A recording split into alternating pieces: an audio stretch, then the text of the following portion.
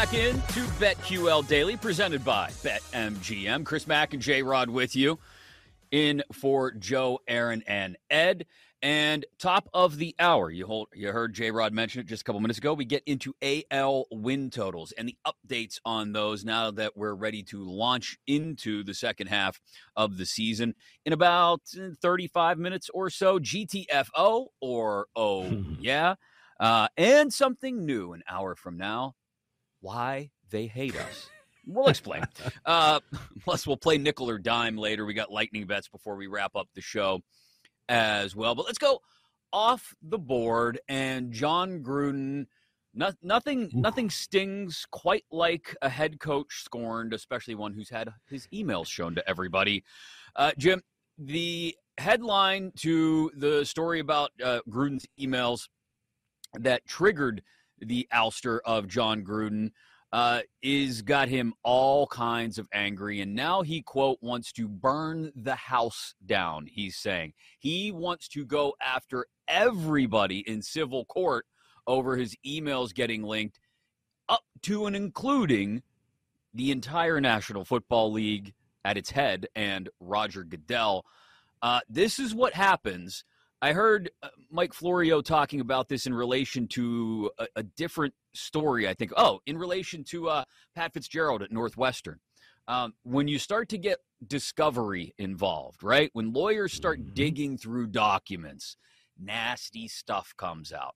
And that's what happened in the case of the Daniel Snyder investigation the NFL had and Jon Gruden. Well, now I have to think, Jon Gruden is just looking to fight fire with fire, is he not? File a couple lawsuits, get everybody's emails dragged out into the open like his were, and let's see who we can take down alongside us.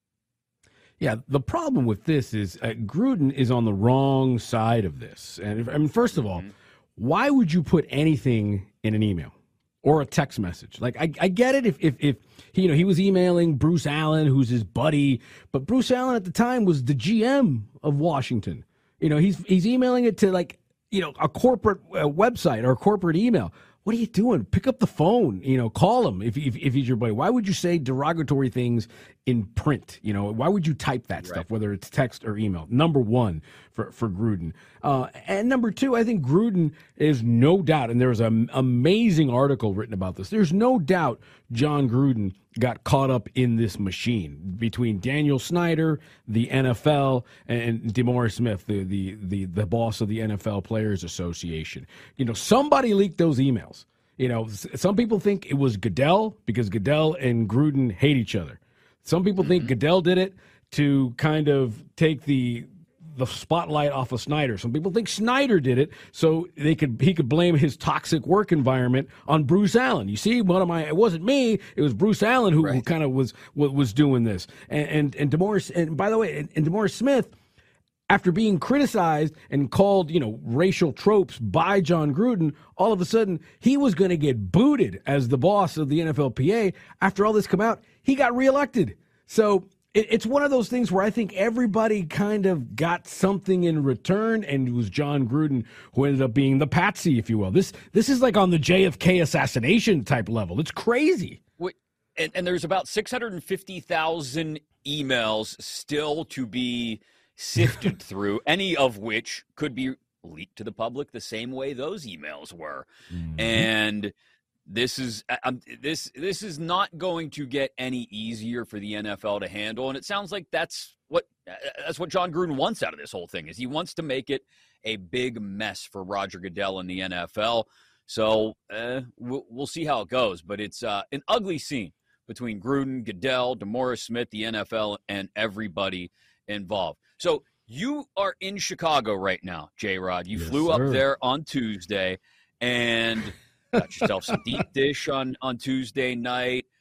You were still recovering from that somewhat yesterday, but you look like you're handling it pretty well now. But what about the storms in Chicago? There were tornadoes all over Chicagoland yesterday.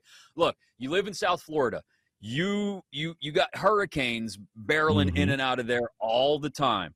But I contend, as someone who lived in South Texas for a little while as a kid, that I think I'd take a hurricane in some instances over a tornado. A tornado pops up out of nowhere, and an hour later, things are completely destroyed. A hurricane, you got a couple days at least to prepare for. You board up the windows. You're giving your evacuation notice. Tornado v. hurricane, which is worse?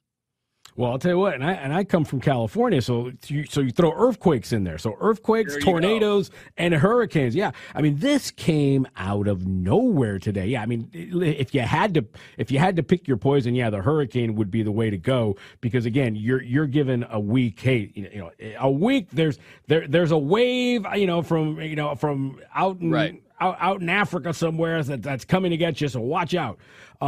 The thing that got me more than anything else, Chris, I was in a production truck, right? Because I was here to do some work for Major League Soccer during the Chicago Fire game last night. We're sitting in that production truck, and everybody's phone goes off with those alerts that there's a tornado. Yeah. And I'll tell you what, you're dealing with people who work with technology for a living, production trucks and camera and audio people and editors.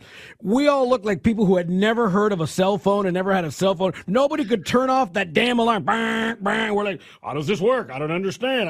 I mean, literally, like 10 people just didn't fumbling around with their phones. It was crazy. I mean, thankfully, here in Chicago, in the city, we were fine, and we were underneath the stadium, so it was crazy. But it was kind of weird because we had the local news on, and you see, not too far away, 15, 20 minutes away, that's where the thing touched down, but. That's bizarre, man. I mean, summertime in the Midwest, boy. Give me my cafecito in Miami at any time of the day, and make sure you appreciate it. Okay, well, you're a Southern California guy now living in South Florida. Since we discussed the tornadoes, earthquakes versus hurricanes. I think I still take the hurricane because, like you said, you've got advanced warning. Right. I mean, the good thing about an earthquake is I guess it's quick. It's a max earthquake will last 30 seconds, 20, right. Anything over 30 seconds, forget it. You're done. There's not going to be there anymore. Left. Yeah. We used to joke that, if it's hot when it's not supposed to be hot, this is earthquake weather. It's earthquake weather. There is no such thing as earthquake weather. But I don't know. I mean, to me, I grew up in earthquakes. I would rather, if it's going to go, let's go. It's over with. We blink and it's gone, as opposed to having to sit there in South Florida because literally all the news, and then it's all you talk about all day. And then there's a 4 p.m. weather advisory. Then there's a 5 p.m. and a 6 p.m. And here comes the hurricane. And the thing could still move at the end. The last one we had was supposed to hit kind of like in the Tampa area, and literally at the last second it curved and hit and went into Fort Myers and did terrible damage. And nobody saw it coming because it wasn't supposed to. So they were completely ill prepared down in Southwest Florida when it hit, because they didn't know that it wasn't supposed to be forecast there. All the technology we had, and it turned at the last minute. So I don't know. I guess after a while you sort of get hurricane exhaustion. So I guess I'd take an earthquake still because it's over. Okay, that's fair. That's fair. This is the time of year where this is where the discussion leads us. Is we could have had a natural disaster draft. I think we still got blizzards on the board. We still got wildfires on the board. They're all still up there. Take your pick. None of them fun. The ESPYs, are they still fun, J-Rod? They were last night. I don't know. When I was a kid, I remember thinking the ESPYs were super cool because it was still a somewhat new concept. I remember I retweeted it out actually yesterday, the Norm Macdonald monologue in 94, 95, which was just, I mean, Norm was the best at making people uncomfortable. And some people would laugh while they were uncomfortable, and others like Ken Griffey Jr. would just hide their head in their hands. But there was a pop culture, it had the feel of a big pop culture event, the ESPYs back in the day when they were first launched. Now, I'll be honest, it's kind of an afterthought. Listen, I think it's to me, it's a tribute to the executive producer who, passed away suddenly, Maureen Mant. I knew Maureen, and I worked with the Mant brothers on various ESPN productions. So I got to actually work the ESPYs, as a producer. And it's sort of maybe because Maureen isn't there anymore for me, and it's lost a little bit of that, or it's sad now.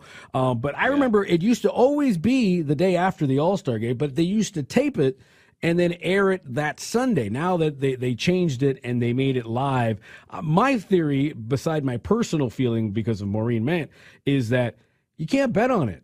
So if I can't bet on it, I mean, like the Academy Awards. You can bet on the Academy Awards. You can bet on the Grammys. You can bet.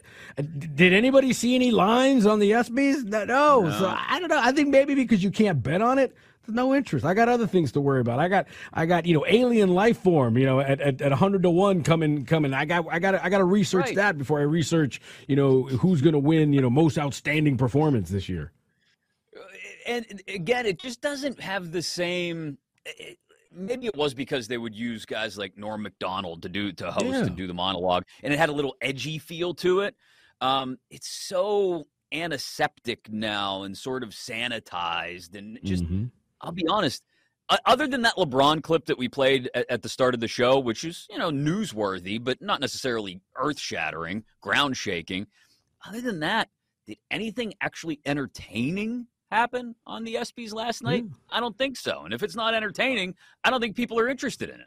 Yeah, other than Mina Kimes showing her baby bump, she's preggers. So that's the only thing. That's the only break. Newsworthy. LeBron's gonna play, and Mina's is preggers. So congratulations to her. There you go. Jimmy Traina put out his list of the top 10 most influential personalities in sports media. We finished just off the board, I was told, J-Rod. We were 11th and 12th. But number one overall, Charles Barkley. I can't argue with that. Chuck, really? Yeah. You're not a Chuck fan? Maybe Chuck's. It's not that I'm not a fan. Maybe Chuck's shtick on air.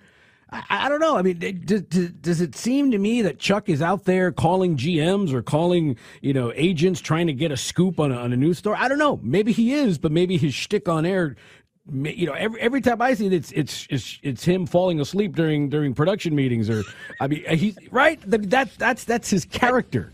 So I don't know. I think increasingly, though, I don't know if the insider stuff, although Woj is on this list, I don't know if that's as big as just being the opinionated personality. Big Cat and PFT are third on this list, right? Stephen A is number 2 on this list.